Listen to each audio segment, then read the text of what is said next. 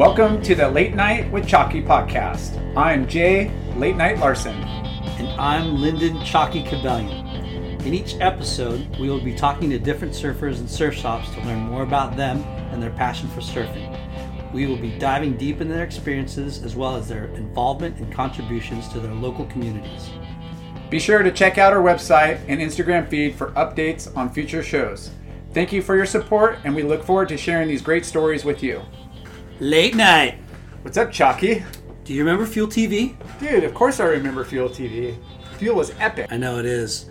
But I have some exciting news. And what's that? Fuel TV is back!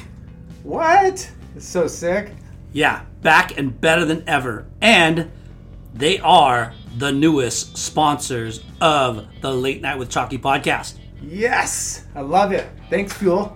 You know what the best part is? Of course I do. You can now get Fuel a whole bunch of different ways. You can subscribe to their new app called Fuel TV Plus and get their entire library of shows like Built to Shred, Danny and the Dingo, and Drive Through, and also their 24/7 channel, all commercial free. To subscribe, just go to plus.fuel.tv and download the app. The other way you can watch is Samsung TV Plus, channel 1179. That way is free and includes the better than ever Fuel TV that we all know and love. Skate, snow, and our favorite... Surfing! Wow, Lyndon, that's pretty awesome. Really pumped. Hell yeah, it is. Welcome back, Fuel! Welcome back, Fuel TV! FUWAX! The wax that's found under all of the best surfers on the planet. You mean Late Night? Always under my feet. And Chalky? How do you think I pull those big airs? And Layback Lars. And those laybacks. Wait, whoa, we're not doing the 90s again, are we? I don't do those anymore. FUWAX, the best wax in the game. FUWAX. Bonsai Balls! They only use real Asahi, not like all those other imitators using sorbet full of sugar. Yuck! They also get their honey and bee pollen from a bee farm. Healthy and delicious. No processed honey. What also makes them amazing is that they roast and make their own peanut butter. Damn! They've got 7 locations. And download the Bonsai Bowl app to skip the line. Order ahead. Bonsai Bowl. Healthy, delicious. Original. Caliente Southwest Grill. Healthy Mexican food featuring local organic ingredients. They also have great salads, vegetarian and gluten-free options. Wow. Yep. Don't they also cater and make party packs? They do. They have all your needs for all your events. Nice. Visit calientesouthwest.com. Or go to the restaurant in Costa Mesa off of 17th Street. Caliente Southwest. Ashland Hard Seltzer. Crafted in San Diego. It's an adult beverage built for all walks of life. Bro, you've had it. I've had it. It's delicious. It is so good. It's refreshing. Only 100 calories. All organic. No sugar. Also gluten-free with 0.0 carbs. Hashtag enjoy cold Ashland Hard Seltzer. Friends and family, brothers and sisters, welcome to the Late Night with Chalky podcast. Welcome, listeners. This week we got an awesome guest from Hawaii. He's a former pro surfer, publisher. He's a producer, a photographer, an all-around great human. Welcome, Mike Letronic. Supersonic Letronic. That was quite an intro. Thanks, gentlemen. Yes. Hey, do you have any nicknames there, Mr. Letronic? I've had a few through life. I think in Laguna Beach, I grew up when I first saw the Pacific Ocean in Laguna Beach. And then we hung out at Thalia Street and Gaviota and that area. And there was a group of guys back in this was in the 70s. And when we told them our names, because me and my brother would cruise the beach, we were trying to learn how to surf, and they were like, Letronic? And somehow somebody called us, because it was they thought we were like light switches. So I was my brother was Click, and I was Little Click. So I had Little Click when I was very, just starting to surf. And then, of course, everyone started calling me Tron after the movie. So, Nice. yeah, Tron's kind of the one that's stuck. Stuck forever. But hey, anything better than shithead's fine with me. That's what the bull said, right? I think the bull said that first, right? Oh, yeah, maybe. Yeah, I probably stole that one. I heard it somewhere. So you think you got out of the water just a little bit ago? Yeah, we just got our first first legitimate northwest swell. It's not huge. It's just like yesterday. I was helicoptering around trying to get these 1 to 2 foot waves, just making every single piece of whitewash I could work because we've been a little surf starved on the North Shore. South Shore's had waves, but today solid 3 to 4, maybe even 5 foot sets. Wow. Yeah, sunset was it was plenty too. It was kind of like wave after wave after wave. So I went out for an hour and I was like, I got an appointment, I gotta go. But I got like 10 waves, so I was stoked. We cut it short for you, but hey, let's start back at the beginning. So Yes. you got into surfing here in California. You were. Yeah, I was actually born in New York City. What? Get the frick out of here! No, I was born in New York City. I was really into baseball and football, and we were poor. We were pretty poor. My mom and dad divorced when I was pretty young. I think I was about 7 years old, and my mom did okay for us. We were on welfare, but we always seemed to have a loving home and good food, and she was a bit of an artist, eccentric. So when I was about 8.5 years old, my mom's friend told her the lore of Southern California, and they had moved to a town called Laguna Beach, and to come on out and move her kids out there. And so we did it. And what happened is my dad, even though my mom and dad were divorced, they rented a station wagon, and we had a Burmese cat, a white German shepherd, me, my brother, my mom, and my dad jumped in this station wagon with everything we had and drove to California. We poured out onto Coast Highway, I remember, from the canyon. We turned left, heading towards, I think we were on Diamond Street, so we were heading south. And I rolled out, the window was rolled down a little bit, and after 3,000 miles, I remember my cat frickin' jumps out the window right around St. Anne. And I'm like, Mom, Dad, the cat is gone. And we circled back, but it was gone forever. So we lost our cat. Wow, you made it. Okay, it's time to commit. 2024 is the year for prioritizing yourself. Begin your new smile journey with Byte, and you could start seeing results in just 2 to 3 weeks. Just order your at-home impression kit today for only $14.95 at Byte.com. Byte Clear aligners are doctor-directed and delivered to your door. Treatment costs thousands less than braces. Plus, they offer financing options, accept eligible insurance, and you can pay with your HSA FSA. Get 80% off your impression kit when you use code WONDERY at Byte.com. That's BYTE.com. Start your confidence journey today with Byte. The spirit of performance is what defines Acura. And now, it's electric. Introducing the ZDX, Acura's most powerful SUV yet. Crafted using the same formula that brought them electrified supercars and multiple IMSA championships, the ZDX has track-tested performance that packs an energy all its own. Unlock the energy and order yours at Acura.com.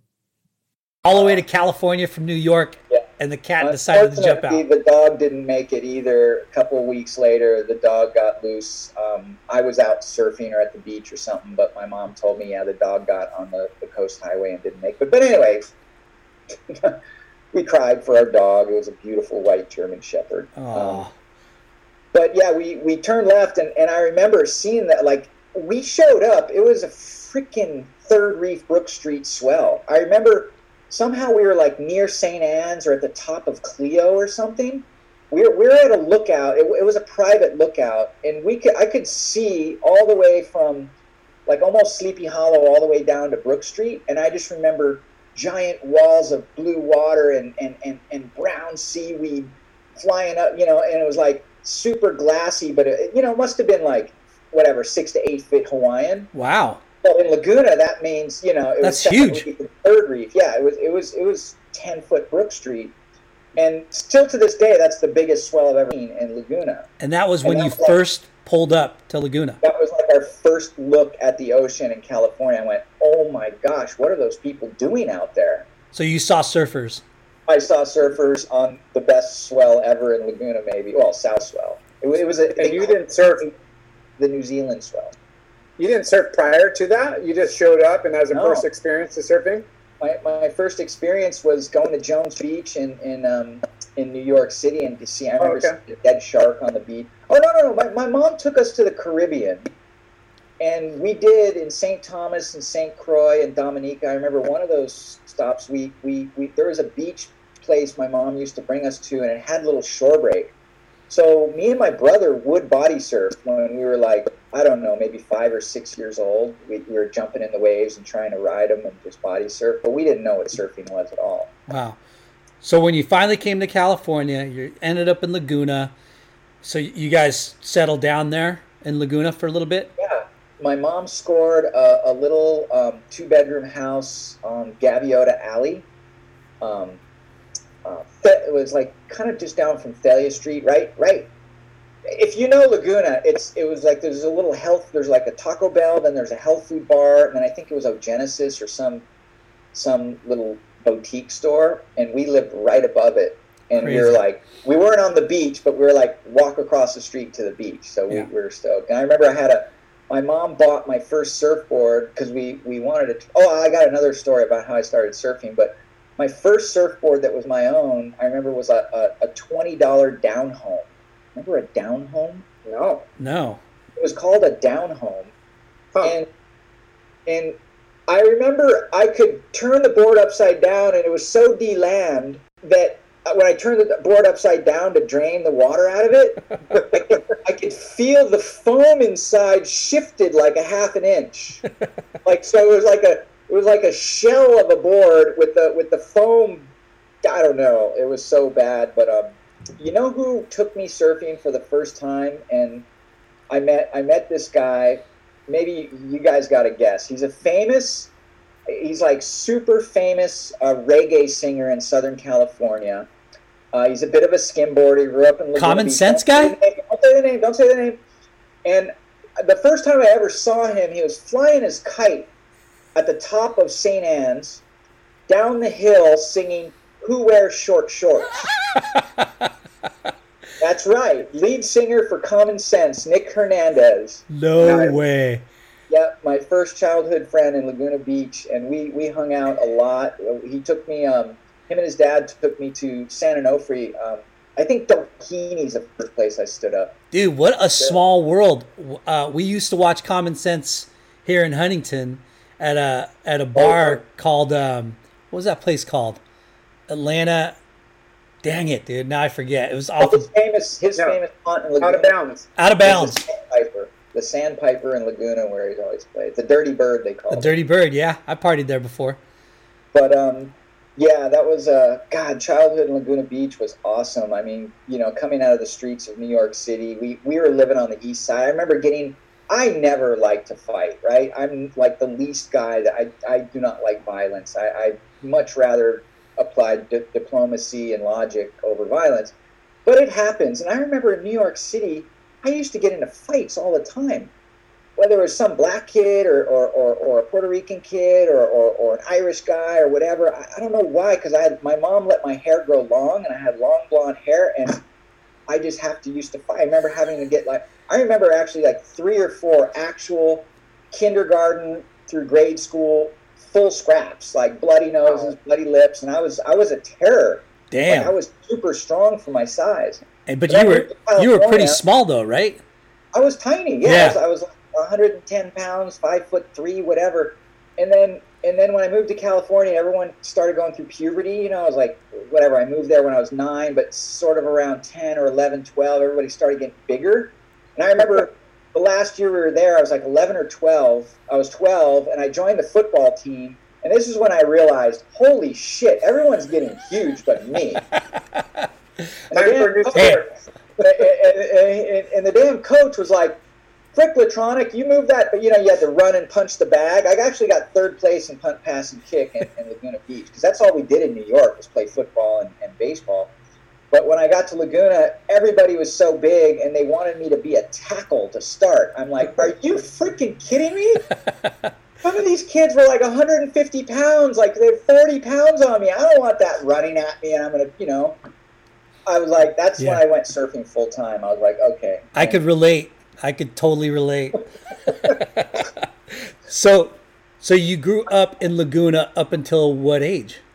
Well, we moved there, scored a place. It wasn't such a ritzy town yet. It was like a real artist town, and my mom was a sculptor and a painter. Wow. And so she had a great time. Like, they used to just not own, but like really party down at the Sawdust Festival. Like, you used to go to the Sawdust Festival and smell hashish and Thai buds, and everybody's drinking wine and whiskey and dancing and singing. And my booth, my mom's booth, was like the center. Like, oh my God, people like to.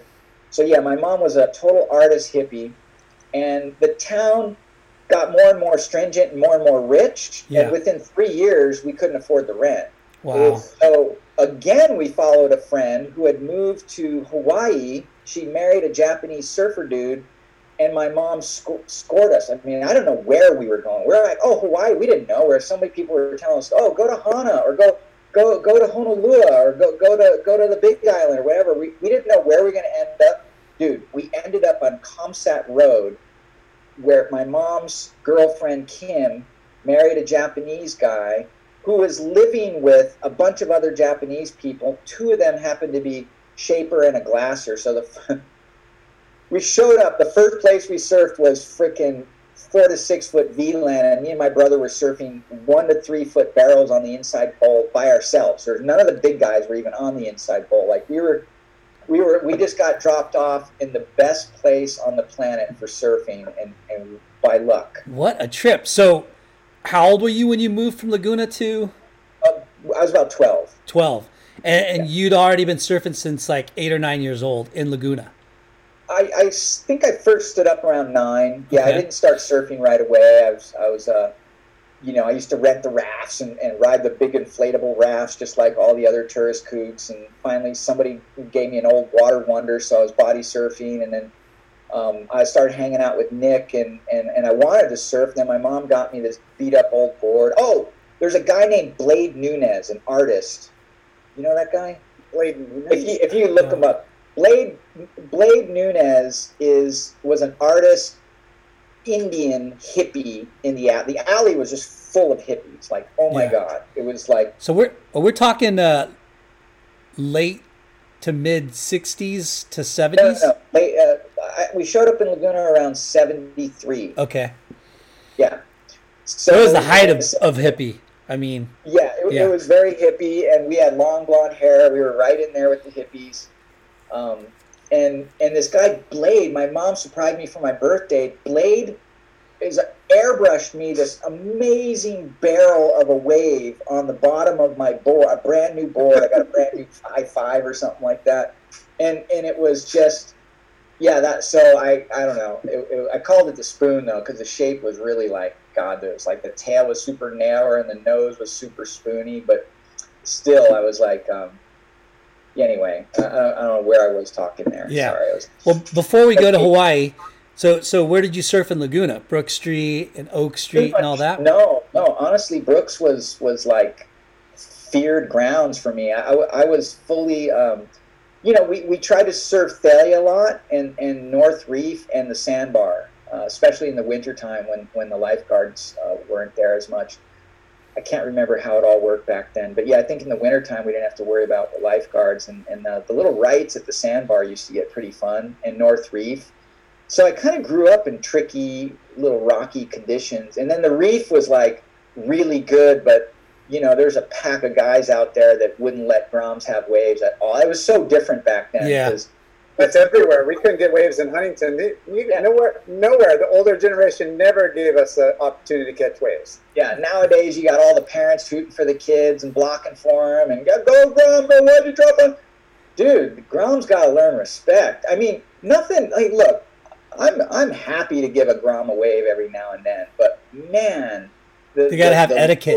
The level of entitlement that parents are teaching their kids these days is a little out of control. Amen. Amen. Yeah, we hear you. We had a we were brutalized. Like we would like if I got too many. One day, me and my brother were scoring. It was like 1 to 3 foot North Thalia, and you know, we had gotten a little more confident, and we were getting some set waves. And I remember we went to lunch. We just went home, left our boards on the beach, went to lunch, and the boys had buried our boards. Oh, so you guys said took your. We were all in tears. You thought they were stolen? Finally, they broke down and told us, no, you guys are just getting too many waves. We had to hide your boards. Wow, that's hilarious. So when your mom said you guys were going to move to Hawaii, were you already knowing the surf spots with the magazines and knew what Hawaii was about? Well, to be transparent, I don't remember seeing too many magazines back then. Yeah. We were pretty poor. My mom didn't buy me any. Maybe I saw some at surf shops and stuff, but I distinctly remember the month that my mom told me this. We had just seen at Laguna Beach High School, we saw 5 Summer Stories. Wow. I want to say, but it was 5 Summer Stories, and it was like freaking Jerry Lopez Pipeline sequence. And I'm like, Mom, I want to go surf Pipeline and ride a Jerry Lopez lightning bolt board. I was like so frothed. I'm like, dun, dun, dun, dun, dun, dun, dun. And then so. Is that Jimi Hendrix you're doing? What's that? Was that Jimi Hendrix you were humming? No, Honk. I can't remember. Yeah, it was a band called Honk. Okay. Yeah, they did the soundtrack for 5 Summer Stories. Really beautiful soundtrack, by the way. I remember buying a case of those, but nobody uses CDs anymore. I'll have to pull that one up.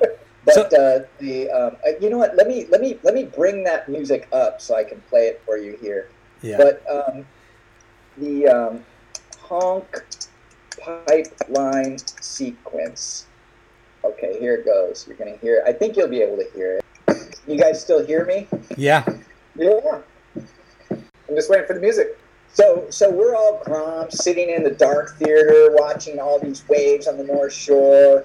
And then I just remember this I don't remember exactly if this was the point of view stuff with Lopez. I remember just like, you know how back then is so different because even a slow motion shot of a guy paddling into a wave was exciting.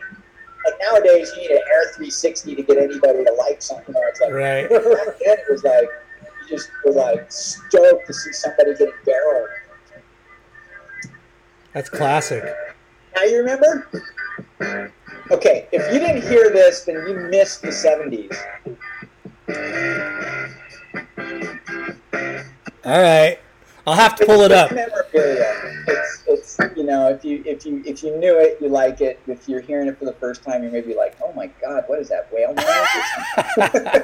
I think that is I think I've heard it before, but it's been years. I'll have to pull up the video. 5 Summer Stories. So we went to this movie, and I used to hang out with this kid. I don't know, this kid should have been a rock star. You know, from Laguna, you had Mike Armstrong was like the best guy there, and he used to surf the Pipeline with Jerry Lopez, blah, blah, blah, blah, blah. You know, but from our town came Mike Parsons and Jeff Booth.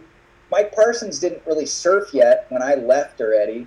And Boothie, I remember when he was a little kid, he would not go, like he would stay in the whitewash on the inside. Like when he was a little kid, we're like, oh my God, this kid's really talented, but he's never going to get on the outside. But there was a kid named Steve Sadler that was by and far the most talented 13-year-old surfer I may have ever seen. Wow. And I've seen a lot of surfers. And he used to just stay in Laguna and just surf the reef. And he liked the reef when the lefts got good. But we used to surf. So I remember I was there with Steve Sadler. And we all went to the movies, and we were just like, oh my God, we got to get to Hawaii one of these days. And like, I swear to God, like a day or two later, Mom goes, hey guys, we have to move. We either want to go to Mammoth or you guys want to go to Hawaii. And we're like, Hawaii! I want to go to Pipeline and surf on the Jerry Lopez board. So it was done. And we didn't know where we were going, and we ended up right on the North Shore. And that was just your mom, you and your brother, or was your dad still around too? The funny thing is, my dad and his girlfriend had visited Laguna while we were living there, and her girlfriend fell in love with it. She had plenty of bucks, so she bought a house on Brook Street. So every year after that, we would go back and visit my dad, who lived on Brook Street. How funny! For about 10 years, yeah. So your dad had a girlfriend that lived in the same town as you guys? Yeah, they moved there the year we left. They moved in. Okay. Yeah, we didn't live in the same town together, but they were moving to California while we were moving to Hawaii. Got it. All right, so take us back to the day at V-Land. Was that your first? I remember it was like super late at night. We didn't know what to expect. We pulled out our boards, which were way too thick and wide, whatever, California boards. But I just remember like barrel after barrel, like, wow, this is the easiest thing ever, because the wave would just stand up. You could set up and just get barreled. So you were getting proper tube rides on the inside bowl. Yeah, like the proper sets where the big boys were getting them, But like we just wait on the inside, and guys would fall off, and maybe we'd grab it, or in between sets we'd get those little like 1 to 3 footers, and it was just like, if you've ever surfed V-Land, it's like a little machine. It sets up in the same place every time in barrels. I've only surfed it once. I'm sure, Laura, you've probably been there multiple times. But what was it like getting, moving Hawaii and the warm water too? Everything, the reef, the colors, the locals. Insane. How are the locals? The locals were cool. I mean, we were so little, it didn't matter. Short footnote. I witnessed the first ever stand-up bodyboarder at V-Land. It wasn't Chris Wan. Chris Wan was like the next generation of stand-up, guys that would stand up on their bodyboard and rip. And Chris Wan was great at it. But there's that shaper guy, Nelson Sadoy. He's a surfer also. But this guy, Nelson Sadoy, was with us on the inside bowl getting barreled on his bodyboard. Anyway. That's crazy. Kalani's getting really good at that now. So second career bodyboarding. Yeah. So boom, you're on the North Shore. You're starting to go to school there. You get new boards and long story on the new boards. So my mom freaking scored us. We went from Comsat straight to Sunset Point on the beach. There was a guy there, they called him Stony Greg, that had a house on the point, and he wanted to go away for 6 months or something like that. So they did a sublease where my mom just got the house for 6 months. We inherited his dog, and we moved in. And during those 6 months, my mom actually built herself a room because it was a 1-bedroom house at Sunset Point. So my mom slept in the living room until the me and my brother had a bunk bed or whatever in the other room. And it was a tiny little house at Sunset Point, but guess what? The rent was $240 a month. Damn. On the beach at Sunset Point. So they bought some lumber or whatever. One of my boyfriends or whatever built her an outside room with a mosquito net and everything. And by the time Greg came back, the dog didn't want to leave us. And he felt sorry, so he just gave us the house. He gave us the lease.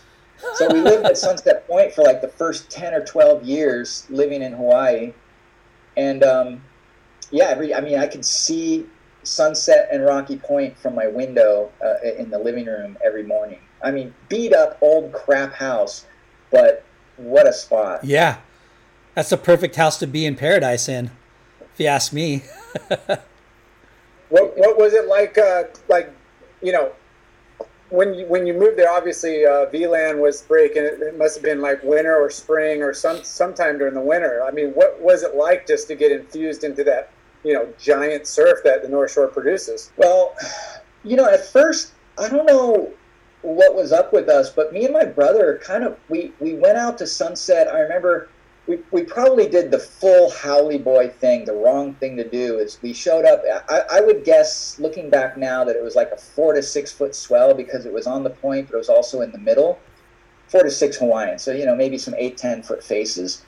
And it was glassy. And I remember the first time we paddled out to Sunset, we just paddled out from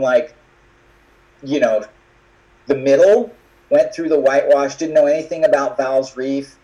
But we got out there and we were catching waves on our little old beat up, our fat California boards and stuff. And I don't know, we just kind of took to it. So, but guess what? Guess who my neighbor was? Like, so we get out there and there's some other kids kind of riding the bull.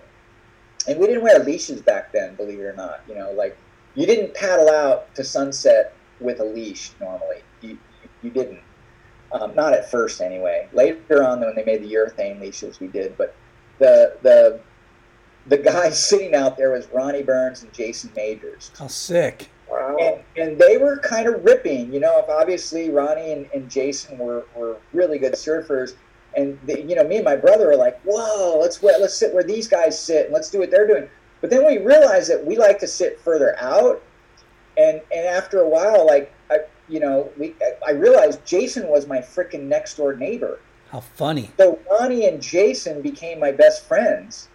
And that's what we did. We just got up and freaking went surfing all the time together. So you started getting better and better, obviously. And I know, like, Ronnie Burns used to surf contests and stuff too, right? When you guys were Groms? Yeah, Ronnie was a pipe master. He was obviously very good on his backside too, but he was just a big, strong, goofy footer who, you know, did really well at pipeline. And yeah, he was like the Starling, you know, Hawaii rider for Billabong for a long time. Yeah. So let's talk about when you got into competition. Did you get into competition? Okay. Me and my brother entered the Hawaiian, what's it called? They called it the Mabo Royale. It's the Haleiwa International Open now. It's the one they have every year around Christmas time. And we didn't surf that many HSAs or amateur contests, but this one in Haleiwa, somehow my mom got us in it, and we went down there. And our first year, we both got second. I got second in the boys behind a guy named John Yamauchi. You guys probably never heard of him. He's a Haleiwa local. Kind of like, he was like the younger Kerry Terrakina. Do you know who Kerry Terrakina was? Yeah. Kerry Terrakina is like the most underground frickin' Haleiwa shredder of all time. Yeah. Like back in the day, we would have put money against, like, put him in the water with Sean Thompson, Kerry Terrakina is going to win. Put him in the water with Kelly Slater 10 years later, Kerry Terrakina is going to win. Kerry was just so knowledgeable about Haleiwa, and he surfed well. But anyway, John was like a younger Kerry. He was my classmate. He won the boys, and Kerry won the juniors. My brother got second. So we both got two Haleiwa boys runner-up the first year ever in the Haleiwa International. That's insane. Yeah, we were like jazzed. So even as international, but was it like just a locals event? Yeah, it was mostly locals, but they call it international because there's a strong Japanese component to it. There's like Japanese sponsors, and the Japanese crew that took to Haleiwa kind of ran the event, and so that's cool. They had a big Japanese. The only other amateur contest I really remember on the North Shore was Chun's Reef, and I just wrote about this because I had Derek Ho in my heats. Oh, wow. I actually beat him in an early round, but in the finals, he beat me. But then everybody told me I should have won the finals, blah, blah, blah, whatever. So, I don't know. You know, back then, you didn't have a scoring system. You had no idea what the result was until they told you later. You know, they hand-wrote the scores and everything. And so I remember that contest at Chun's was super fun. It was an HSA or whatever it was called back then. And Derek befriended me. It was like, yeah. You know, he was like, and I just wrote this because our newest issue of Free Surf Magazine is a Derek Ho tribute. It's just about to come out mid to end of September. Awesome. So we just did a tribute, and I wrote a publisher's note. And I just recounted the day that, you know, like Derek was super competitive. And then, you know, Michael lived on the North Shore, and Derek would come out to visit every now and then. So we hung out a little bit. Then finally he invited me after this contest to Waimanalo. So I didn't know what I was getting into, but this Haole boy goes to the most local part of the island possible, other than maybe Waianae. and I hang out with Derek for the weekend, and you know, he's showing me his trophy room, his brother's trophies, and Derek was like a little freaking Fonzarelli, man. He was like the Don of Waimanalo, and I just knew he was a special guy. Like, not just the surfing. The surfing back then was like, I think when he finally cleaned it up and got more consistent, he got better. He was a little herky-jerky when he was little. I thought he was beatable. That's why I thought, oh, maybe I did beat him. But Derek was obviously, you know, Michael's younger brother. We all expected great things from Derek, but when I hung out with him and saw his personality, I went, oh, this guy's gonna go. He never likes to, he doesn't want to lose, and he's determined to win. And you know, I just knew that I'd be losing to Derek Ho my whole life after that. That's crazy. What's funny, you know, being a fan of surfing and remembering back those days, the Hawaiians always seemed so mellow and not so competitive, aggressive, you know what I mean? But Derek, I mean, obviously he was world champ, so you got to have some kind of passion. Yeah, I think the world championship came later. What I meant back then was like, he was like such a smooth operator. Yeah, and he was showing things to impress me, which was the desired result. Like, he liked to be impressive, and he liked to win, and I think he strategized very early age how to get ahead. I mean, it was a rough neighbor. You know, he used to run with a pretty rough side, rough crew in Kailua. And yeah, finding, you know, Derek's passing recently was a huge hit to the surfing world, and especially the community in Hawaii. And, you know, thinking back more about who Derek was and how he evolved and stuff, man, I wish I hung out with him more now. Yeah. You know, I mean, him and I went different ways. He got involved in some not so great stuff in the last 10, 20 years, but, you know, hey, he was still Uncle Derek Brown. He was always smiling, and he was positive, and you see him go out on the biggest frickin' days of pipe and charge. And the last time I saw Derek, we both surfed big, gnarly, semi-closed out sunset together. And I was about to go in because I went out, there was like 5 guys out, and then a cleanup set came. It was like 12 feet north, and it was a little hacky wind, so it wasn't that good, and it was just a little too big to be clean on the inside bowl, but we were trying, and I was going to go in because there's no one left out, and sure enough, I see one little guy, you know, coming up, and I'm like riding a wave, and oh, there's a guy paddling out. I kick out, and it's Derek, all by himself. So it's just me and him at windy blown 12-foot sunset, and we shared a few words and shared a few waves, and then a couple more guys came out, and I went in. But anyway, that's crazy. I don't know. I started going on a rant about Derek. No, that's awesome. Rest in peace. I mean, he's a legend. Yeah. Tell us about how you got, I mean, to me, Larson surfs big waves, but I am not a big wave surfer, and I'm sure a lot of our listeners, including me, we kind of trip out on how a guy like you from New York City, you know, went to California, kind of learned how to surf in California, and then bam, you're surfing shore break, getting barreled at V-Land, and then now you're talking about sunset. Like, what was that progression in that, you know? Do you remember days where you're like, whoa, I don't know if I can handle that, but then you... I don't remember. I mean, of course, there's a natural tendency to have fear in heavy situations, but I don't remember ever being like I was small too back then. I mean, I was probably a size 28, 27, you know, in my teens, my waist, and I was probably like all of 5'6", 120 pounds. And I remember going out to Sunset, and I remember having like a 5'10" single fin. I remember sitting next to Peter Cole, back when Peter Cole used to surf more. Peter Cole would be on his freaking 10-foot board. I'd be on my 5'10", and I'm dropping in behind him on 10, 12-foot set waves at Sunset as a Grom. I didn't really think I was all that or anything about it. I was just trying to make the waves, you know, just trying to have fun, trying to, you know, of course I wouldn't yell at Peter Cole. He's Kapuna out there, but I'd be like, oh, yeah, I can get around. Maybe I can cross his track and get up high behind him and just avoid that giant board. You know, I mean, it was just I was just out having fun and, Yeah. and experiencing stuff. And my brother was with me for a couple of years, and he ended up going to college. And then mostly I surfed with Jason and Ronnie and a guy named Sean Wingate. And then one of my neighbors, this guy, I don't know if you ever heard of this guy, he's a one-armed kneeboarder named Buddy McCrae. No. Anyway, Buddy McCrae would take me surfing everywhere. He was about 6 or 8 years older than me, so before I could drive, he was already driving. We would go everywhere. We were surf Nazis, man. I did good in school, but I can remember surfing 6-8 hours a day on a normal day, even with school. Yeah. Like, I don't know how I surfed that much, but I did. That's Did he awesome. surf Rockies a lot? That kneeboarder? Yeah, Buddy would go to Rockies quite a bit. Okay, I think I remember seeing him. Yeah, he's kind of a backyards guy now. He lives with backyards, but Who was your first sponsor, Tron? first ever sponsor, check it out, Hawk Surfboards. What? Yeah. Yep.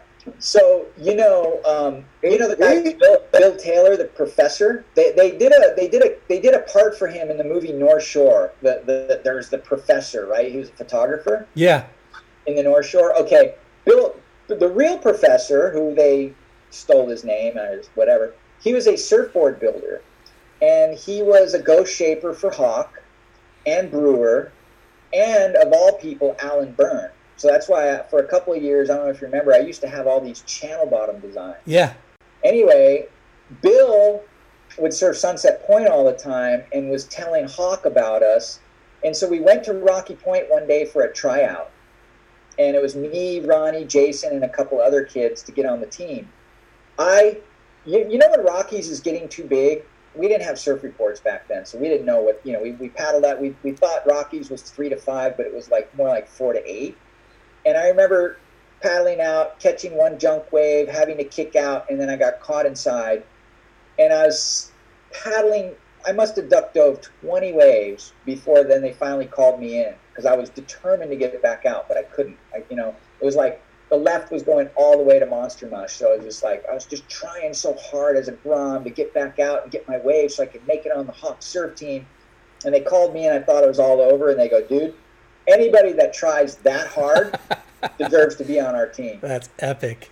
But I think Bill Bill just said, hey, this guy, because I remember dropping in late behind the peak at Boneyards and sliding into the barrel on 4 to 6 foot waves all the time when I was just 13, 14 years old. And nobody saw anything. Nobody shot there. All the famous stuff was happening at Off the Wall and Backdoor and maybe VLAN. Yeah. That's kind of where I got discovered. I got a first photo of VLAN. But Sunset Point was nobody goes there to shoot. You know what I mean? Right. Which is great. So how psyched was your mom that you were getting a sponsor and getting probably some trade-in boards? I don't even know how it worked back then, but Mama hippie girl, she was elated. She would even, I did really well in school here, so it was quite easy compared to the mainland. I don't know why, but for me, getting straight A's wasn't that hard, and my mom would actually allow me the waves look nice for you guys today. It looks like it's about 3 to 5. Are you going to stay home? I'm like, no, I've got an essay to do. We were self-monitoring ourselves. My mom was fully let us surf as much as we want. It was like Mom John before Mom John ever, my mom was just trying to help us become surfers. That's great. Awesome. Now, you're a little bit younger than the PT and Ian Carnes, right? Yeah. Or a lot younger. But were you there? I don't know if young fits into my situation anymore, other than my attitude sometimes. But yeah, I feel pretty good. But yeah, I'm 56 now. Okay, so those guys were coming over, and a lot of international guys, right? Gosh, how were you there, or was that the time busting down the door and those guys were getting beat up? Or was that before? Apparently that was happening. I don't know if that was the exact year I was there or what, but it was, I'm pretty sure the mid-'70s or the early 70s is when it was happening. Yeah. I didn't witness. I mean, I saw my share of fights. Yeah. I've seen fights at VLAN. I've seen fights at Sunset Point. Back then, some of the bullies would be they weren't bullies. They just didn't like kooks, you know. Like I remember one famous guy. He's got a surf school now, so I won't name names. But well, I can name names because it was fair to me. It was fair. It was Brian Surratt, and like everybody knew Brian was the bull. You don't mess with Brian. But for those people that came out and didn't know him, I remember banging rails with him once when I was behind him by accident. And he goes, no worries, bro. We go. You know, we just keep making it. So, you know, I guess being a little Grom helped me at first because I wasn't intimidated, but I was just trying to get waves. But Uncle Brian was cool to us, and I remember watching him warn somebody. He goes, hey, brother, I know you're not from around here, and it's cool you want to get some waves, but we can tell you don't really know what you're doing. So I'm telling you now, bro, stay out of my way. You ding my door, anything, bro, you're just like, you should go surf over there. He warned him. That's later, whatever. This guy falls out of the sky, loses his board, whatever, all tangled up. Brian pops up behind him, doesn't say a word to him. 2 bangs, blood, gone. Go in, bro. I gave you a chance. You know, and it's like, honestly, he's probably saving the rest of us. Yeah. Because the guys come out with their big single fins, and they're super dangerous, and they drop in, they don't know what they're doing. Some little kid's going to get hurt. You know, I'm not saying, I don't know legalities or whatever, but as far as like, you hear about these bullies, but half the time they're just kind of regulating what needs to happen. Yeah. Most times. For sure. Sometimes you do see stuff that's unfair and uncalled for. Yeah. And it happens everywhere, whether it's the basketball court, the baseball game, the nightclub or whatever. You see injustice in this world, and I don't understand it. But yeah, the local vibe was, you know, it was more of a deep, dark, like, you just had to be respectful. I remember one of our friends we made in school, and he came from Haleiwa to surf V-Land with us a couple times, was Kalani Foster. Okay. Marvin's little brother. Kalani Foster was a little Dane Kealoha when we first met him. This guy went to Velziland, sat further out than us because he was bigger and darker than us, you know, and he would get set waves and absolutely destroy them like Dane Kealoha. I don't know what happened. I don't know why he didn't progress like Marvin did. But, you know, we just, you know, number one, you got to have respect. You got to go in slow. You know, you get too excited. Like even Haole guys, there's almost nothing worse than Haole guys or Japanese guys or Filipino guys acting like mokes. Nothing worse. I see it all the time that like a Haole guy will tell another Haole guy, hey, bro, cool your freaking jets, bro. You're getting too many waves. You know, I'm always the kind of guy who goes, just like, you know, maybe approach it a little passive aggressive, but get the message in like, you're pretty happy out here, aren't you? You know, you're getting a lot of waves. You might want to share a little bit with some of the locals, you know, like something like that. But, you know, anyway, yeah, there's localism everywhere. Honestly, I think there's more. I've seen worse localism in California than I have in Hawaii.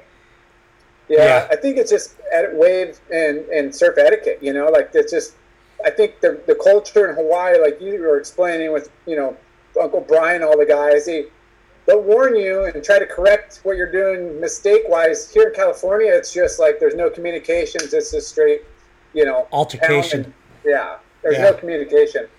Well, I always thought California is like weird because everybody wants to sue each other. Over here in Hawaii, you get in a beef, you have a beer with the guy later. Oh, okay, yeah, bro, we got that over with.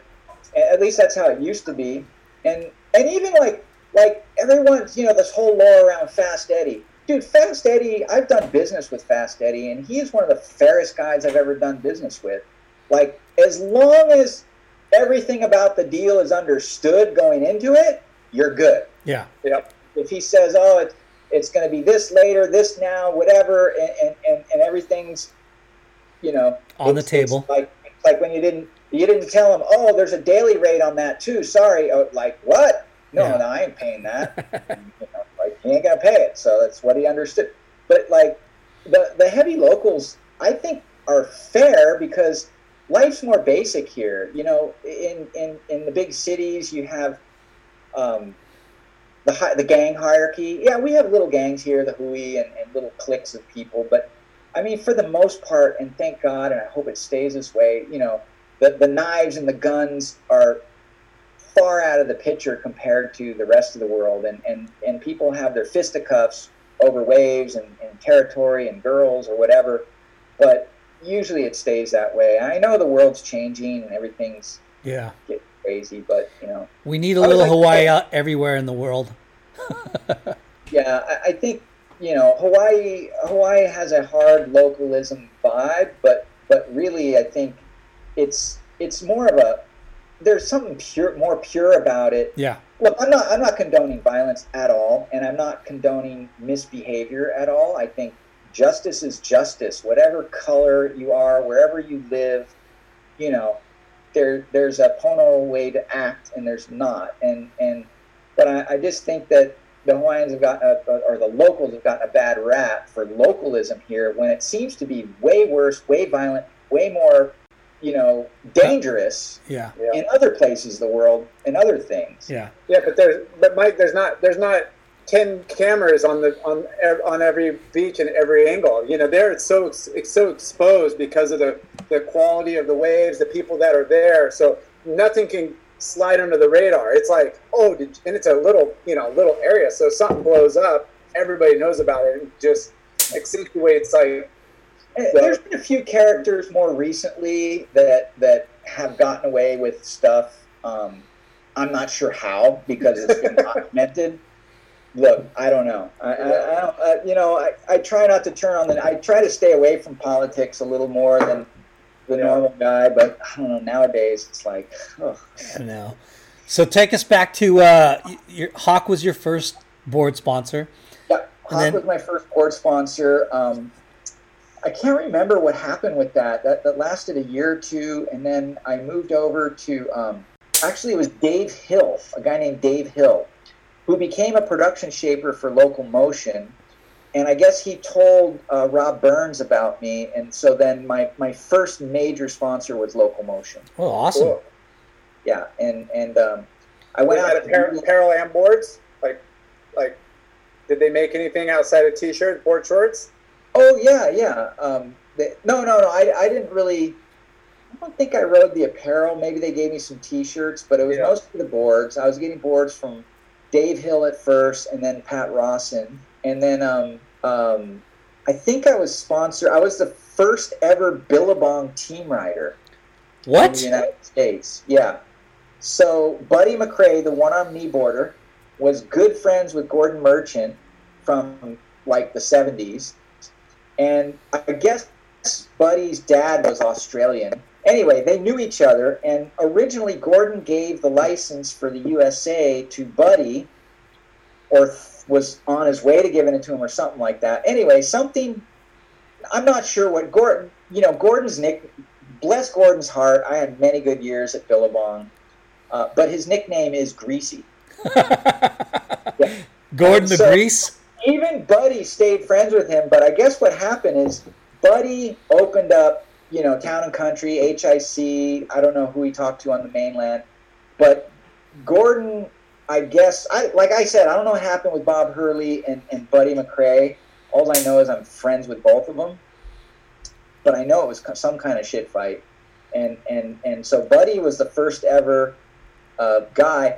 Bob was super nice too. Bob was stoked to have me. And I was, Bob brought in, so me and Peter King argue about this all the time, because PK was Bob's first Billabong team rider, but I was the first Billabong team rider in America. I was hanging out with Joe Engel and those kind of guys back in the day when the Billabong crew would come over, because we all lived in the same little area. And that's kind of rad to hear. You're the first. Yeah, I remember when Gordon came up to me and Aki. Look, I'm not going to say as an adult I do anything illegal anymore, but I remember we had smoked a huge frickin' bomber. Like, we were stoned out of our gourds after a surf session. Me and Aki were sitting in the living room at Buddy's house, and Gordon was staying with us, or was at the house or whatever. And he showed us a photo of somebody, I can't remember. And this was like early in the game. And Aki's he goes, "What do you guys think when you see this?" And Aki's, "Oh yeah, no, you're gonna think that's whatever Aki said, right? I'm sitting there looking at it one eye. I'm like, it's kind of hard to describe. I think really only a surfer knows what's that like. Like a surfer knows that feeling. Fucking only a surfer knows the feeling. Shut up. I don't know if that was before me or after me, but I said that. Come on. Are you making this up? 1974, 1975. You're not making... 1976 or 7. Tron, you're not making this up? I'm not making it up. I'm not saying I came up with it before Gordon did. I can't remember if that was there, but now that I look back and I was like, oh my God, you know how you remember things from your childhood later? Yeah. I remember this day, and I remember saying that, something like that, and then I was like, holy shit, that was her moniker for like 20 years. It was. It still is. Well, only a surfer's going to know what that's like. Only a surfer knows that feeling. That is amazing. What a great bit of trivia right there. That is a good trivia. Even if it's not true, I'm gonna take it as. Oh, I came up with "Just Do It," by the way, for Nike too. That's awesome. So my dad was a bit of a sales guy, and so I don't know. I think I inherited that kind of goofy, like, think of everything gene that just, I'm not afraid to try stuff and whatever. Yeah. So were you? You're ripping your sponsor. Do you remember getting like a mag shot or an ad from one of your sponsors? Okay, so me, Jason, and Ronnie got featured in a little story in Surfing Magazine. I don't know. I was maybe 13 or 14. I can't remember. Maybe 15. I don't remember. But they called us the Sons of Sunset. And guess who fucking Surfing Magazine had write this story? I think he was an intern back then. Surfing. Famous Hollywood writer, producer now. John Milius? Chris Carter. Oh, Chris Carter. The X-Files guy. I forgot about He Chris. wrote our first little write-up on me, Jason, and Ronnie. And then I remember, Billabong would run me in ads all the time. I was in the Billabong ads a lot. Especially the Hawaii mags and stuff. So when did you turn pro? I think I turned pro. I did the pro class trials when I was like 17 years old or 16 years old. I don't know. I didn't win any money, so I don't think I turned pro then. I don't know. It must have been around 17 or 18. Yeah, no. What I did is I remember going to Australia for my first time when I was 17 or 18. And I did every single contest I could with Aki, except I was in the trials, and I think I only won $600 after 5 contests. I think I made main event twice, and I was pretty bummed. I was pretty broke, and I was like, "Oh, I got to go home." And then Richard Marsh, me and Dog, he rode for Peak Wetsuits. I rode for Billabong, and I remember we all went to Phillip Island together for a surf contest down there. I go, oh, come on, one more. It'll be an adventure. It's free because Dougal Walker was driving. I don't know if you remember Dougal. He was the CEO of Billabong later. But Dougal Walker was like the Peak Wetsuits team guy. And we all drove to Phillip Island from Victoria or whatever. It wasn't, I don't remember. People drove a lot. Hours on the road was no stranger to that back then.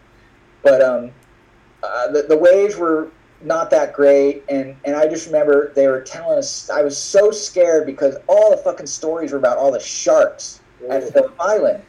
And I was like, I couldn't even be stoked in my heat at all. I was so scared after all the stories.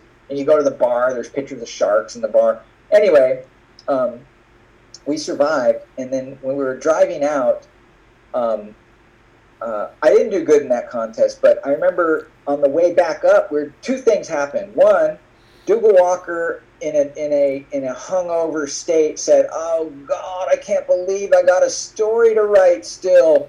And I'm like, "Oh, I did too." I was sitting in the front seat, shotgun by chance. It was my turn, and I did 2 years of journalism in school. I'll write it for you. I just volunteered. And it was for Trax magazines, and I wrote this story about our Phillip Island trip, and it was kind of about sharks, I think, but, whatever, the old locals at the bar and surf contest. But it turned out to be the first $42 I ever made as a writer from Trax Magazine. And then on the way up, that's when Richard was also telling me, oh, look, there's one more contest, Tron. You just got to stay for like another week. It's the Triple J Junior up in Sydney. That's where your we're driving back to Sydney. Just, just change your ticket for $150 and stay for this contest. So I did. And I had like $200 left in my pocket by then. And I stayed for the Triple J Junior, and it turned out to be like Manly Beach was shitty at first. The first day, I made it through 2 rounds in like 2 to 4 foot squabble. But I made it, it was enough juice for me. I didn't know how to grovel. I was like a V-land surfer. I was like, oh, okay. But I did some off the lips, whatever. I made it through my heat. And then the next day, we woke up to the shore break was 8 to 10 feet, closed out. They sent us out to the Ferry Bower, which is this right-hand reef slab. So all I had was my 5'10". I just ponied up and caught a couple 6-8 footers on this reef slab, made it through that day. And then the next day, same board, it was like 3 to 5 foot perfect sandbar, Manly Beach. And Richard, I took, first it was Richard Marsh, man on man.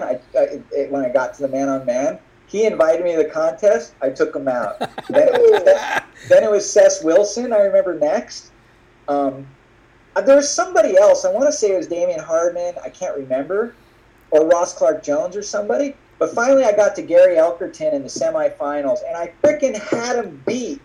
I remember the announcer saying, it looks like Latronics got this heat wrapped up unless Gary Elkerton can do something on his next wave, the beach announcer.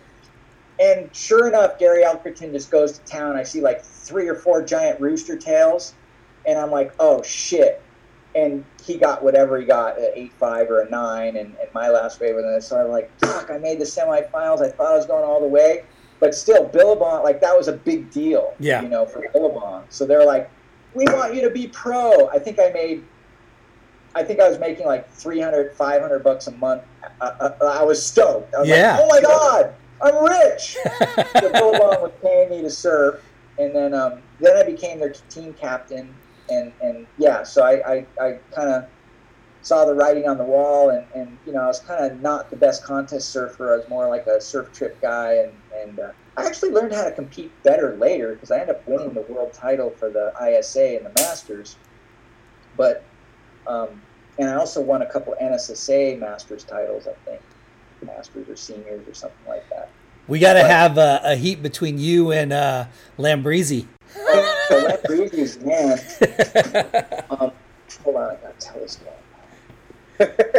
So you obviously, you mentioned you got good grades at school, easy, A's, you knew how to write or whatever, but you actually skipped out on going to, San Diego State or UCSD? How did you know that? I do some checking in on things, and I saw that you decided to go the pro surfing route. Yeah, so in high school here, I was a good writer. I was good in math. I got a lot of good grades, and my English teacher, she was also the American history teacher. We had advanced placement courses, and she was like, Mike, you're going to college. I'm going to help you. And she wrote all these things for me, and I got my tuition and grants, and it looked like I could go to UCSD for free, but I was like, okay. Billabong wanted me to go do that first year and do the events, and I was like, my mom's like, you can always go to college. This opportunity, you got to take it. And I'm like, okay. And everyone's like, no, if you don't go to college now, you're never gonna go. They were right. But to this day, I see my news writing teacher. She was my news writing, American history, and English teacher, Leah Albert. She ended up becoming the superintendent of schools here. Wow. She goes, Mike, I'm actually proud of you. You didn't listen to me, but you made it anyway, because she knows I do a surf magazine and a surf media business, and it was very, very successful at one time. I mean, we're still going. Obviously, things are a little bit foobar at the moment, but And digital, is killed a lot of what magazines used to be. But our magazine's one of the last magazines left in the business printing on a monthly basis. So I'm proud of that. But yeah, my old teacher that set me up for college and was disappointed back then, she's like, you did just fine. So Yeah. I got the lucky pass from her. So are you, sorry, but did you need to get going pretty soon, or can we ask you a couple more questions? Let's go 10 more minutes, 20 more minutes, whatever. Okay, perfect. So going back. But no one can see me, right? I'm taking my shirt off. Yeah, no worries. So we're talking about you being a pro for Billabong. You're getting a $300 salary a month. I mean, pro surfing was still pretty, not infant stage, but in the younger stages, right? Professional surfing and how you make a living from it. So you did the pro tour for a year, or what? I did bits and pieces of the pro tour. I think in my best ever year, I think I made 33rd or something like that on the tour. Or no, it was third. I got in a 33rd in the Triple Crown or something like that. I didn't get seeded ever. I never got seeded except for the Billabong Pro, where the 2 years I got seeded, I made it. I got third place I got fourth place one year and third place another year or something like that. And that was the one that's in Pump, right? I don't know. Pump, or I don't know. But you just focused on like the Hawaii events mostly. You didn't travel to. Yeah, I did. No, I traveled. I went to France. I remember I made a main event there. I think I got a 9th or a 17th at the Stubbies one year. Yeah. Those heats where somehow the wrong guy wins. I beat Mike Crookshank at 2 to 4 foot Oceanside one year. I don't know how. I remember I was riding a Gary Linden board and the thing was so good. But anyway, yeah. And then I think it was Shane Horan took me out the next heat. Lambrisi told us that Crookshank was one of the gnarliest dudes to surf against because he was just cutthroat, right? Crookshank and Jim Hogan. I heard they said. Dude, Hogan's gnarly. Actually, Hogan. I was doing really good at Huntington one year, and Hogan took me out in the 17th round there too, man on man. I got even with him though because in the Masters in Ecuador, I remember me and Jimmy are friends. I love Jim Hogan. He's the funnest guy. I distinctly remember me, Jim Hogan, and Brian McNulty all drunk dancing by ourselves to a Beatles song. Oh God, what was it? It was I'll remember it later, in France. But anyway, Hoagie. I'm like, we didn't have priority yet, but it was like he needed like a 2.5, 3 points to beat me. We were just having a shitty low tide heat. And there was this trough of water that if you go too far past the reef, you get in this deep water trough. And I didn't want to like try to paddle battle Hogan because I know he's a tough little fucking motherfucker. So I was like, I'm not going to get in a paddle battle with him, but I'm going to inch a little closer to him. Yeah. Make it seem like he's, just like maybe he'll go a little further over into the trough. And he did. And a little wave came in and I kind of paddled up next to him and he paddled over a little further. Just enough to where at the last minute when he wasn't looking, I paddled back over to head back to the reef because I knew it was going to shift and you could catch it from the reef. He missed it. I caught it. I got like a 5 and I got through the heat. And I was like, oh my God, I beat Jimmy. And so I went on to win that contest. So I was stoked. Hell yeah. I love it. The old tales of the Jersey. So after surfing, you were kind of surfing. You said you were helping like manage the Billabong team. What else were you doing? I was kind of like the team guy. Back before being a team guy was popular, I had a video camera. I gave the kids nutritional tips. A lot of times I took the guys out to Sunset. I remember taking Gary Green and Stuart Cadden and. They call him what's his name? Scat. A bunch of Craig Pitchers, like all the old Billabong, Matt Branson. even when I remember taking I was out there with Wave Tools guy, Richie Collins. Richie Collins. So Richie Collins was the gnarliest competitor ever. But I remember Johnny Boy wanted a piece of Richie so bad, and I didn't jump in the middle of him, but I was like, Johnny, please, like, dude, just forget about this. It's like no need, bro. You know, like. Then of course, yeah, you want some too? And I'm like, no, not really. I'm just trying to make peace. And it's like, God, just get the fuck out of my, so it's like tensions were flying, and I got in the middle of shit for Billabong all the time. Like, wow. Yeah, and then even after when it was Hurley, I remember the boys wanted to kill one of the guys from Mexico, and I had to freaking get him to the airport before he got completely destroyed, and just politics. But it's hard. It's a bit diplomacy. But it was fun. I mean, it was fun to travel the world and go see things. And I started writing. I started writing for Surfing Magazine and Tracks Magazine, and I wrote for a Japanese magazine. And I started writing, and then I got involved in television media with Mark Fu. I started my own magazine. Well, I got involved with the magazine with some other guys for a couple of years. Found out what that was H3O, right? Yeah, and the owner of H3O was not a surfer.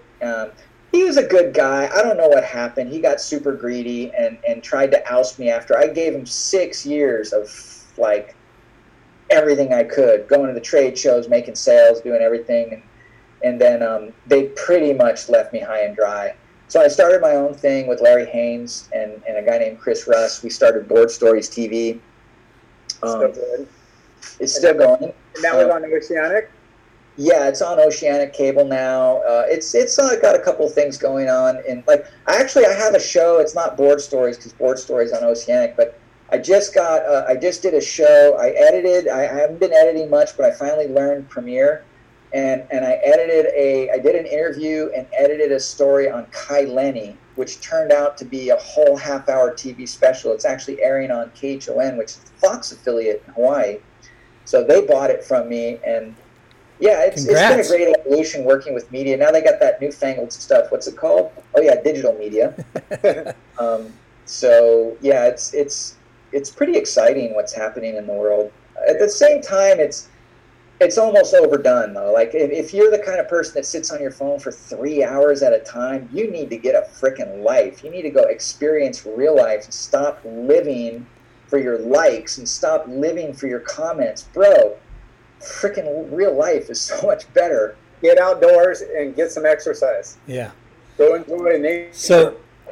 So let's talk about what you were just saying. It's so weird coming from the generation of magazines, print magazines, and long form videos, and now surf contests.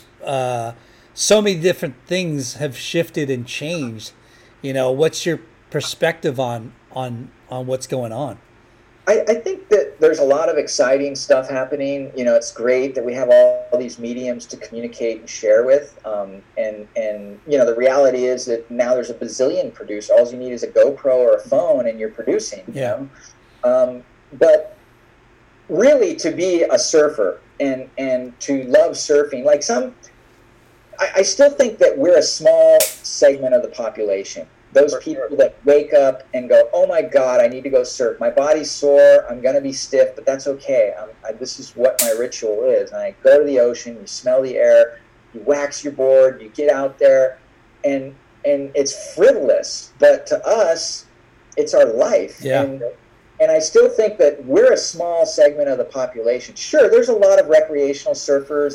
We're going to go to Jersey this week. I'm going to rent a board and I'm going to be a surfer.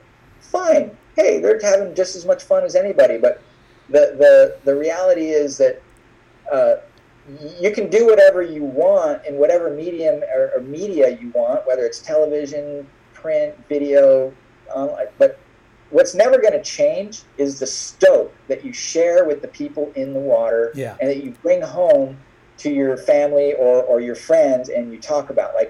That is the real that's the real dynamic in any sport, whether it's tennis.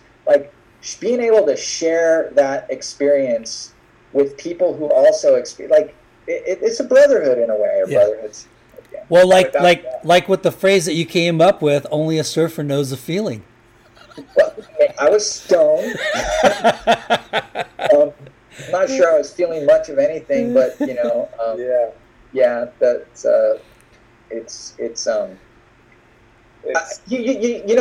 I'll tell you this from experience, that people who don't surf, like my ex-wife didn't surf as much. I married a Hawaiian girl, and she you know, I used to live, Chris Malloy shared a room in my house with me, and we used to talk about surfing, and she goes, you know, from an outsider's perspective, you guys think you're like different than the rest of the world. And I'm like, well, we kind of are, but that's not trying to put us up high and lofty. Like, I don't feel like surfers are better humans than anyone else, but we integrate with the dolphins and the seals and the ocean. Like, we take the energy from around the world, all the energy that produces all the weather around the world makes waves. We take those waves from, you know, they travel thousands of miles across the ocean. We grab that energy, we make use of it. We try to be as graceful and actually destructive, whatever you want to call it. We either want to kill the wave, glide through it, whatever. You're doing your thing, and then the wave dissipates on the sand, and it's over. So we're like recycling the energy of the world. And yeah, that, I don't know if that puts us in a different category. I'm not trying to be better than anybody else. Fucking everybody's, there's amazing athletes in this world, but to commiserate with nature on that level, I think that surfing's like nothing else, no other sport on the planet. Absolutely. I don't know. Absolutely. Amen, brother, man. It is a very special sport, hobby, connection, whatever people want to break it down. There's not a day goes by where you don't get out of the water going, man, I shouldn't have paddled out. Man, that just sucked. You know, it's like you get out there and you come in like you're cleansed and you're ready to go. Yeah, it's like, okay, whatever's in front of you after that, I got to do like 5 hours worth of work, or I got to go to a seminar, or I got to drive to town, or I'm just going to go home. A lot of times I'll get my 16-year-old son and I'm like, dude, we need to go to the ocean. Why? Because I'm not going to sit here and watch frickin' Lucifer, 5 episodes of Lucifer with you, or whatever we're going to watch, without having to do something to cleanse our souls first. Because I love good I'm an action-adventure guy. I love comedy. I love watching TV. I'll admit it. I like being on my phone. I like to do it. Yeah. But I need the balance. I need to earn my blue light time with something natural, and I need to cleanse my blue light time with something natural. So a lot of times I knew there was waves this morning. I've been amping to surf, but I was like, I forced myself into my wetsuit. I got on my moped with my little 5'9", and I knew that I'd be sore paddling out. But as soon as I started duck diving my first waves, I was amping. I caught like 10 waves, and being a 50-something-odd-year-old surfer, Jay, you know this. Like, how many? Well, I don't even know if you're 50. You're probably in your 40s still. But how many times have you done a round? Like, there's a section at Sunset Point on the right size and swell that comes off the outside and then doubles up on this little inside section. And before it doubles up, it gives you a nice wraparound section you can do a big figure 8 on. And I've probably done that 150,000 times in my life. And I still want to do it again. Oh my God, I love that feeling. I don't know. I think part of the whole thing about surfing, it really does keep you younger, because it's not just the surfing itself. It's not just the amping for waves. Honestly, I think it's getting upside down and getting tumbled. Getting beat downs.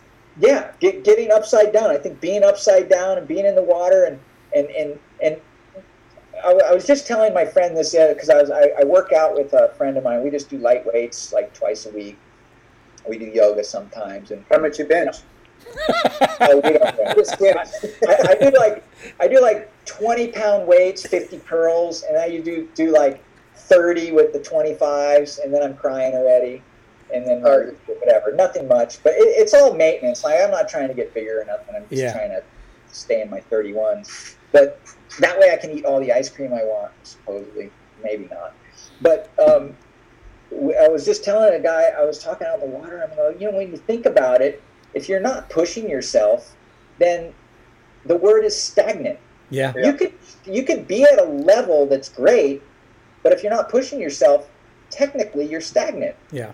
So when you get into later life, it only takes a few weeks of slacking off before you go, oh my God, I feel like shit. I just gained 5 pounds. I can't even touch my toes anymore. And it's only been a couple of weeks of whatever, too much desk, too much sex, too much sleep, whatever it is, too much couch time, watching TV, too many potato chips.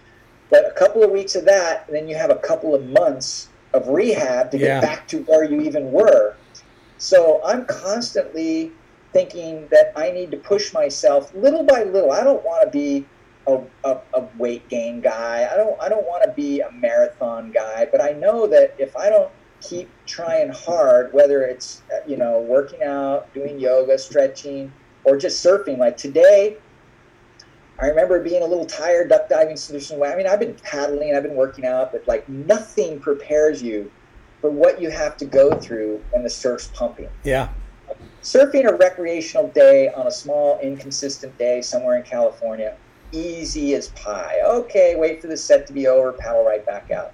Surfing 4 to 6 foot sunset, cranking on the point, when it's like half in the point, half in the bay, there's nothing I can explain to anybody that does aerobics, anybody that does hot yoga, like getting ragdolled and trying to punch through 400 freaking waves in an hour and a half is like, you can't describe how good that is for your body or how bad it is, because the best non-workout ever. It torques your body, it works your body. And so, I'm like, God, if I want to keep surfing, I need to keep pushing myself harder so that I can at least maintain where I'm at. Yeah. So I wanted to ask something really quick. So you have this passion for entertainment, TV, movie. Tell us about your some of your stunt doubling you've done surfing. Okay, well, my big Hollywood break, actually, North Shore was a Sprite commercial when I was 15 years old. Wait, what? That's how I bought my Volkswagen Squareback, brah. How do you? Can we find that on YouTube? I don't know. Maybe. Sprite commercial. Go ahead and look for it. I have the commercial somewhere. It's on film. Hopefully the cockroaches haven't eaten it. But George Greeno shot it. So I got to work with George Greeno for a month or whatever. And I didn't get paid that much. I got a couple $1,000s for the week, but the residuals lasted for 3 years. Wow. I probably made 15, 20 grand as a Grom. That's how I fueled a lot of my surf trips when I was younger. I didn't really, sponsor dollars weren't there. I'm like, I'm going to pay my own way to France, So I got the Sprite gig, and then it aired on the Academy Awards first. Shut the front door. I was getting like $4,000 or $5,000 checks. The first few checks, and then I get like 500 here, 700. I don't know how it worked, but it was like, oh my God, that was great. Then how old were you when that came out? I was about 16. Wow, that's epic. How did you get picked? Like, they had a lineup on the beach at Sunset. Basically, it was Bernie Baker and Randy Rarick, I guess, were hired by McCann Erickson to help them pick the surfers. And they just called me up and said, hey, you're a little bit young, but we want you down here. They might want somebody pretty young. And so it was like, I just remember it was like everybody and anybody. It was like Buzzy, and I'm pretty sure it was like Buzzy and Hans. And I can't remember, actually, man. I shouldn't say that. You have the long blonde hair still, or were you thinking?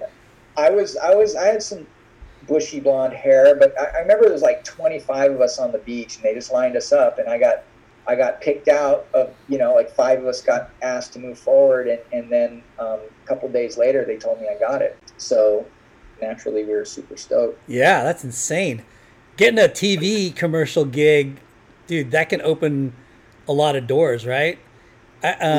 You mentioned Buzzy. That guy made a career with his face, right? Oh, he was the man early. The polo guy, the Ralph Lauren polo guy. He was way up there. So, I'm gonna have to try to dig that commercial up for sure. 1986. There's a windsurfing one. You do Sprite? What? You're looking up Sprite commercials? Sprite. It's a Sprite commercial. I'm going to go Sprite commercial surfing. So while you do that, let's talk about, you mentioned Kai Lenny, right? And Yes. that dude's like the Renaissance man of surfing, right? He Yeah. does like anything you can or can think of out in the water. Do you foil? Do you kite surf? What you do extracurricular surfing activities? I've recently kind of gotten into a little more paddleboarding with my friend Mike Takahashi. But no, I've done, if I'm going to go SUP, it's for fun or exercise. If I'm going to go paddleboarding, it's for fun or exercise. I'm pretty focused on surfing. Yeah. I'm, the kite thing, honestly, I used to try to windsurf, but here's my windsurf experience. Go out at sunset, end up unhitching everything by camis because I don't want to go all the way to log cabins, get lost to sea. I need to paddle in before I get too far from home. So that was my windsurfing experience. I just couldn't get it. And so I figured not even try kiteboarding after that. I'm probably just get thrown onto the parking lot. How gnarly good is John and Bear Mamiya and Kai at frickin' foiling? Oh yeah, it's awesome to watch. That looks. That's one thing I would like to try, but I'm just like you. I just got to focus on surfing and ping pong. Well, we used to have a ping pong table. That was fun. So, what about with all the wave pools popping up all over the place? Have you had the chance to partake in one? No, Kelly still hasn't invited me. I don't know. He's mad. I've been trying to inch my way back into the friend zone with Kelly for a while, but he got mad and accused me of cheating at Words with Friends. So, talk about a competitive guy. What? Come on, Kelly, invite me to the wave pool. I only own the last independent surf media business in the business. He's all married to WSL, which is fine. They do great content. That is hilarious. So what was the word that he claims that you cheated on? I don't remember. He goes, "You're just using a cheat tool," and I think I said something like, "I felt like a good enough friend." I've known Kelly Slater since he was 13. Yeah. And I totally hail the guy. The guy is amazing. Honestly, he is. He knows it. I mean, he is just a superhuman being. And on a lot of levels, super intelligent. Very sly, very very savvy with his investing, and he's brought amazing things to the sport of surfing, including the winningest surfer of all time. But the thing is, I felt like I could jab him and just be fun about it. So I'm like, come on, Kelly, you won 10 world titles by now. Would cheating have done that? I feel pretty damn good about beating you. Now, if I cheated, I wouldn't feel good at all. You know that better than anybody. And he's like, that's it. He wouldn't play me anymore. That's funny. Just why don't you? He's fine with it. He just thinks I'm a writer. Words is my language, man. Well, no, Words with Friends. I actually deleted the game because I spent too much time on it. Me too, dude. But I would just try words like, oh, I don't know if this is a word. It's like, oh, it turns out it's some kind of Siamese monkey or whatever. But it doesn't mean that I cheated. I just tried every combination I could. Yeah. Well, you're a journalist. I mean, tell them to check your resume. I'm competitive. Yeah. Same. I know Kelly's competitive too. We all are. Yeah. Well, hopefully, I have total respect for the guy. Hopefully, you'll get to partake in one of those, Kalani's. I think they're going to rebuild theirs, the Palm Springs. A lot of people going to. I mean, I only, when we did H3O and Board Stories back then, there was no WSL media. There was just the surf magazines, basically. Surfing on TV was me and Mark Fu. Yeah. And all those guys, their careers got embellished when we did our work. Yeah. I'm not saying we made their careers, but I'm saying I've put every single one of these guys on television before anybody else did. The Jamie O'Briens, the Kalani Robs, the probably even Kelly, well, maybe not Kelly, but we didn't make a lot of money. The only reason I have a home in Hawaii is because Mark Fu helped me refudge my taxes, and I refinanced when I couldn't even afford to, and somehow bought out Sarlo and those guys. But anyway, the prize was never the money. We loved creating surf media. Yeah. And just trip out because all these kids that want to get a shot in H3O or Board Stories or Free Surf, when they're young, they're just like your best friends, and their parents love. And then all of a sudden they get enough money and they hire one of their friends to buy a Red camera and they never use you again. And it's like, what the hell happens there? Yeah. Where's the loyalty? Yeah. So, but anyway, there's guys putting out some great stuff. Yeah. So who? For sure. Who owns or run? Is it just you that own and run Free Surf Magazine? Yeah, I had so the guys I started originally. I started a magazine called Groundswell with a character. I'll leave unnamed, and I did all the sales. And after I did the sales, we were talking at his house, and I saw the print bill, and I saw how many magazines he printed, and I said, "This isn't what you told me." And he goes, "Oh, you're not supposed to see that." And I'm like, wait a minute, you just had me lie to all my friends? Like, we were supposed to print 8,000. This thing says 4,000. He says, yeah, I got to do what I need to do to stay in money. And I'm like, wow. Yeah, but you can't. You can't send me out there to lie to people. Like, I can't do that. Yeah. He goes, well, this is my magazine. I got to run it the way I want. I'm like, oh, it's your magazine now. Okay, you run it the way you want. And so I had a split with him. And then these other guys that owned H3O approached me and said, oh, we heard you split from Groundswell, blah, blah, blah, blah, blah. And they asked me, and I said, well, I'm not going to do it unless I'm 1/3 owner, because there's two guys. And so, yeah, I started that with those guys. But I really learned the hard way. Once I was doing about $600,000 worth of sales a year when I got fired, which I wish I had somebody doing $200,000 a year for me. But I was making a lot of money for the company, and I had bought my own editing system because I didn't want to drive to Halava to edit video anymore. And me and my wife at the time, we went in with Larry Haynes and Chris Russ to buy a Media 100 setup with a Betacam deck. And so now we had a thing on the North Shore, and life was good. But my partner at the time, who owned more of the company than I did, because we went from 1/3, we got incorporated, then I owned 15%, because this is a long story.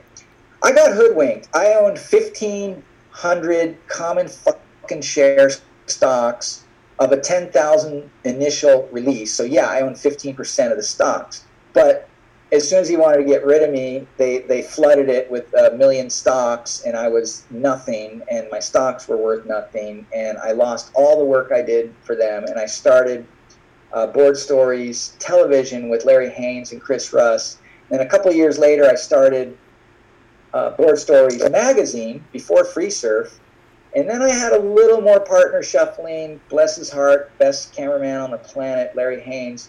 We had a misunderstanding, and so I bought him out, and then I owned Board Stories and Free Surf, because the magazine went from like buy quarterly to bi-monthly, and all of a sudden I'm doing 120-page issues. Like I'm creating more receipts than I've ever seen in my life. Like, oh my God, I'm bringing in $60,000 this issue. It's only costing me $35,000. I got $25,000, and so. For a while, I was like, I had 12 people on my staff. I spent most of the money. I don't know what I did with it. And I got divorced and all that stuff. So it's not like I have a ton to show for it. But I started Free Surf by myself, and I will not take a partner on unless they really have a lot to offer. Yeah. No, it's awesome. I am a big fan of Free Surf Magazine. I love to... When I walk into HSS or Jack's and I see it there, on the counter, and it's a great magazine, man. Like, there's not very many out there anymore, and it stokes me out when I see it. Yeah. Well, nowadays our conversations all revolve around print, but we know we have to find some kind of digital solution for people. We have like 115,000 followers, so we don't do too bad digitally. Lyndon, if you want to help with sales on the California coast, I don't know why after freaking 20 years I can't get Aaron Pye or any of the boys at Jack's, or like, where's my support for the magazine in California? Well, now you're going to get it, buddy. Right on, bro. I feel a late night jockey's going to get you exposure over here, and we're going to hustle. We're going to work it. Yeah. Well, my next year, I just canceled October because of everything that's going on in Hawaii. We got shut down again. Yeah. But my next project is the big ass November issue. November is always my biggest issue.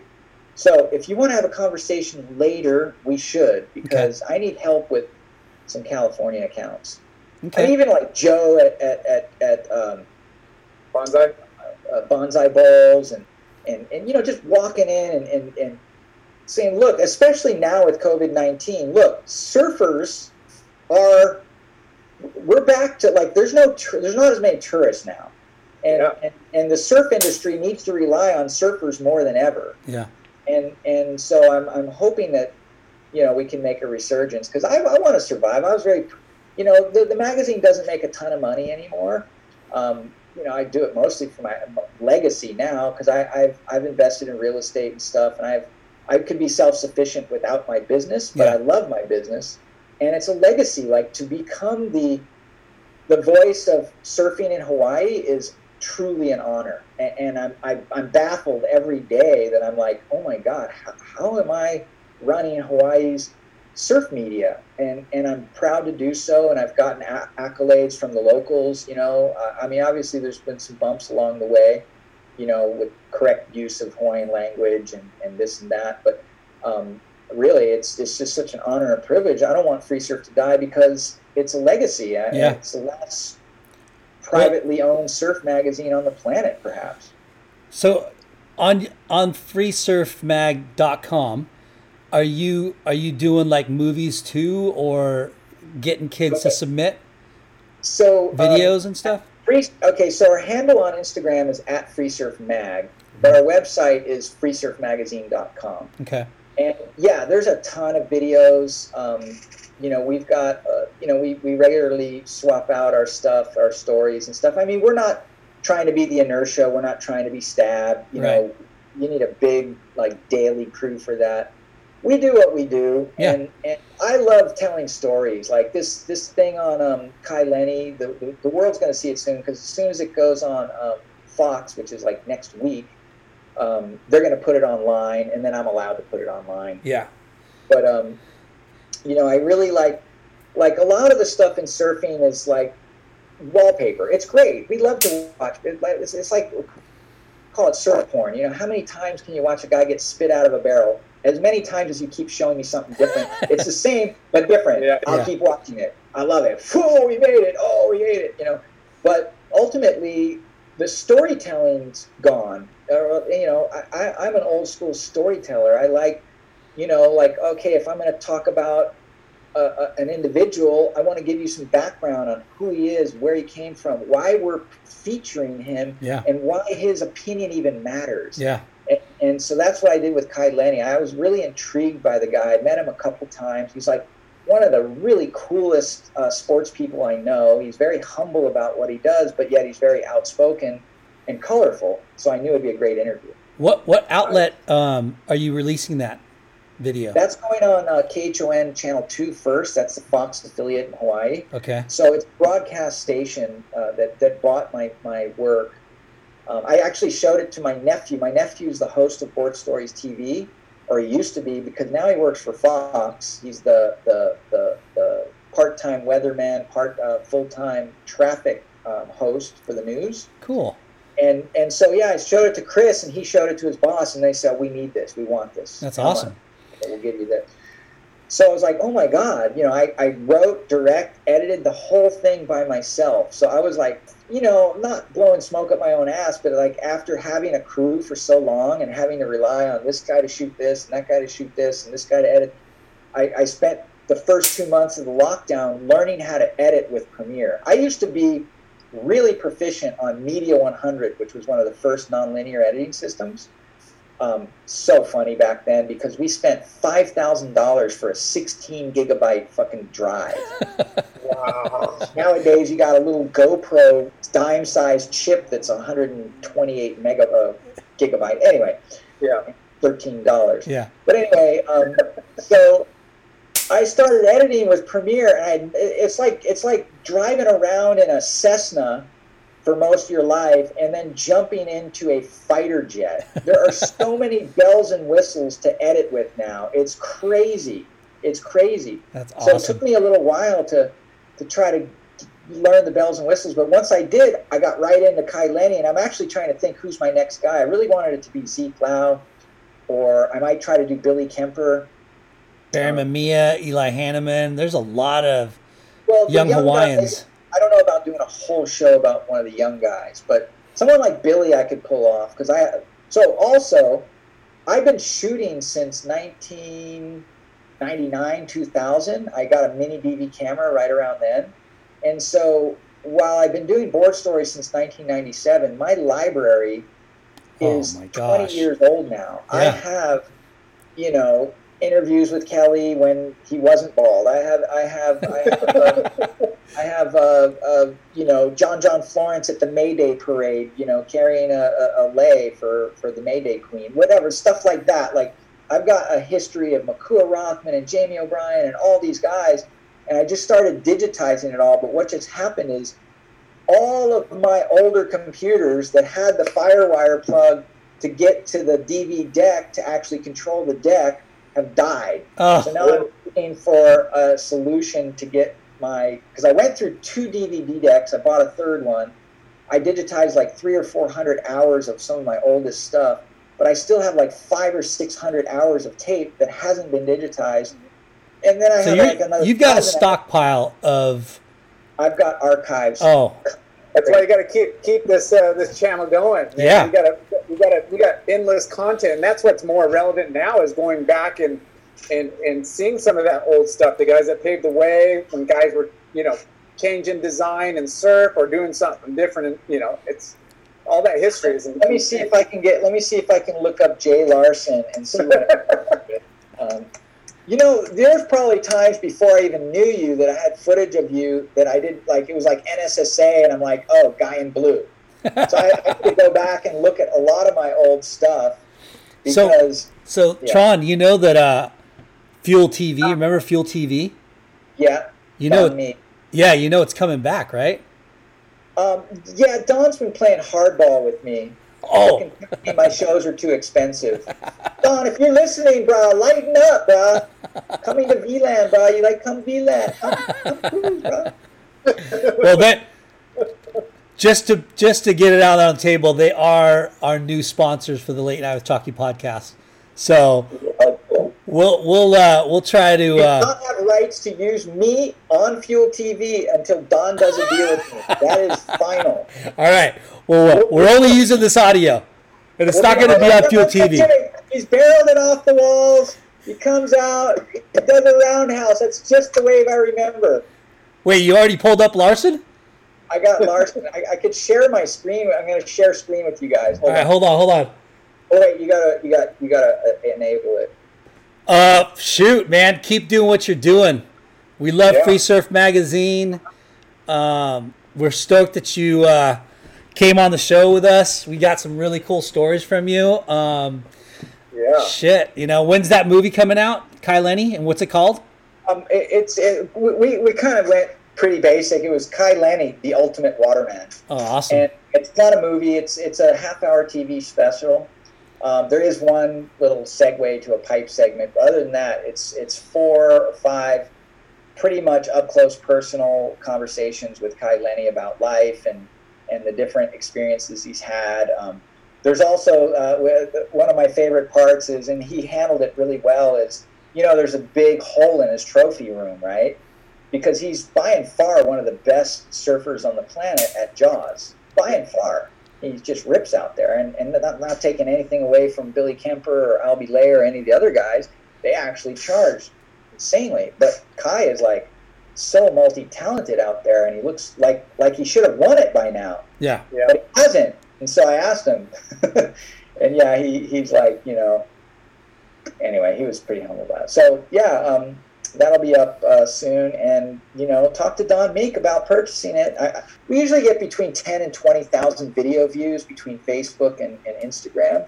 So it's not, you know, it's not chopped meat. It's got some legs there. Yeah, for sure.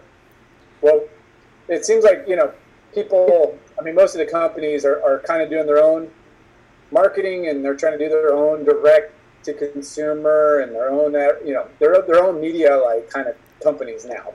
And that, I think that just goes to where, you know, with all the social media out there, that's kind of where they're at. But man, like you said, nothing better than going back to an old mag style where you get to see stories about the people, about the trip, and having, you know, a little bit more substance and content than just, you know, a quick, what is it, 6 second feed? The whole digital space is important. There's no doubt about it. On that angle, I probably have content. I probably have archival content and fresh content, or can go get fresh content for any of these companies. So if you're the idea is that the digital space is so hefty and crowded with content that the magazine actually stands out as something unique now. Yeah, there's no ROI to track. There's no real click-through value, but it's like having a billboard where you know surfers are going to see it. Yeah, you know, that's it. If you want people to go shop at Target, fine, put a billboard up on the 405. But if you want to catch the imagination of surfers, please use FreeSurf. Absolutely. I love it. Surf mag for surfers. For surfers, by surfers, about surfers. That's what we used to say. Only surf fans know the feeling. Free Surf Mag. There you go. Well, thanks, Tron. Mike, you're the best. Thank you so much. All right, thanks. Pleasure catching up. It's nice to see you, Jay. Thanks, Lyndon. All right, bye. I'll see you over there soon. Right. See you, Tron. Yeah.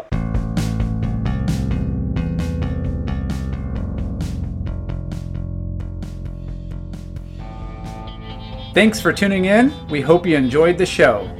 Please give us a 5-star rating and spread the word. Special thanks to our good friends, James Williams for our awesome artwork and Justin Reynolds for the amazing music.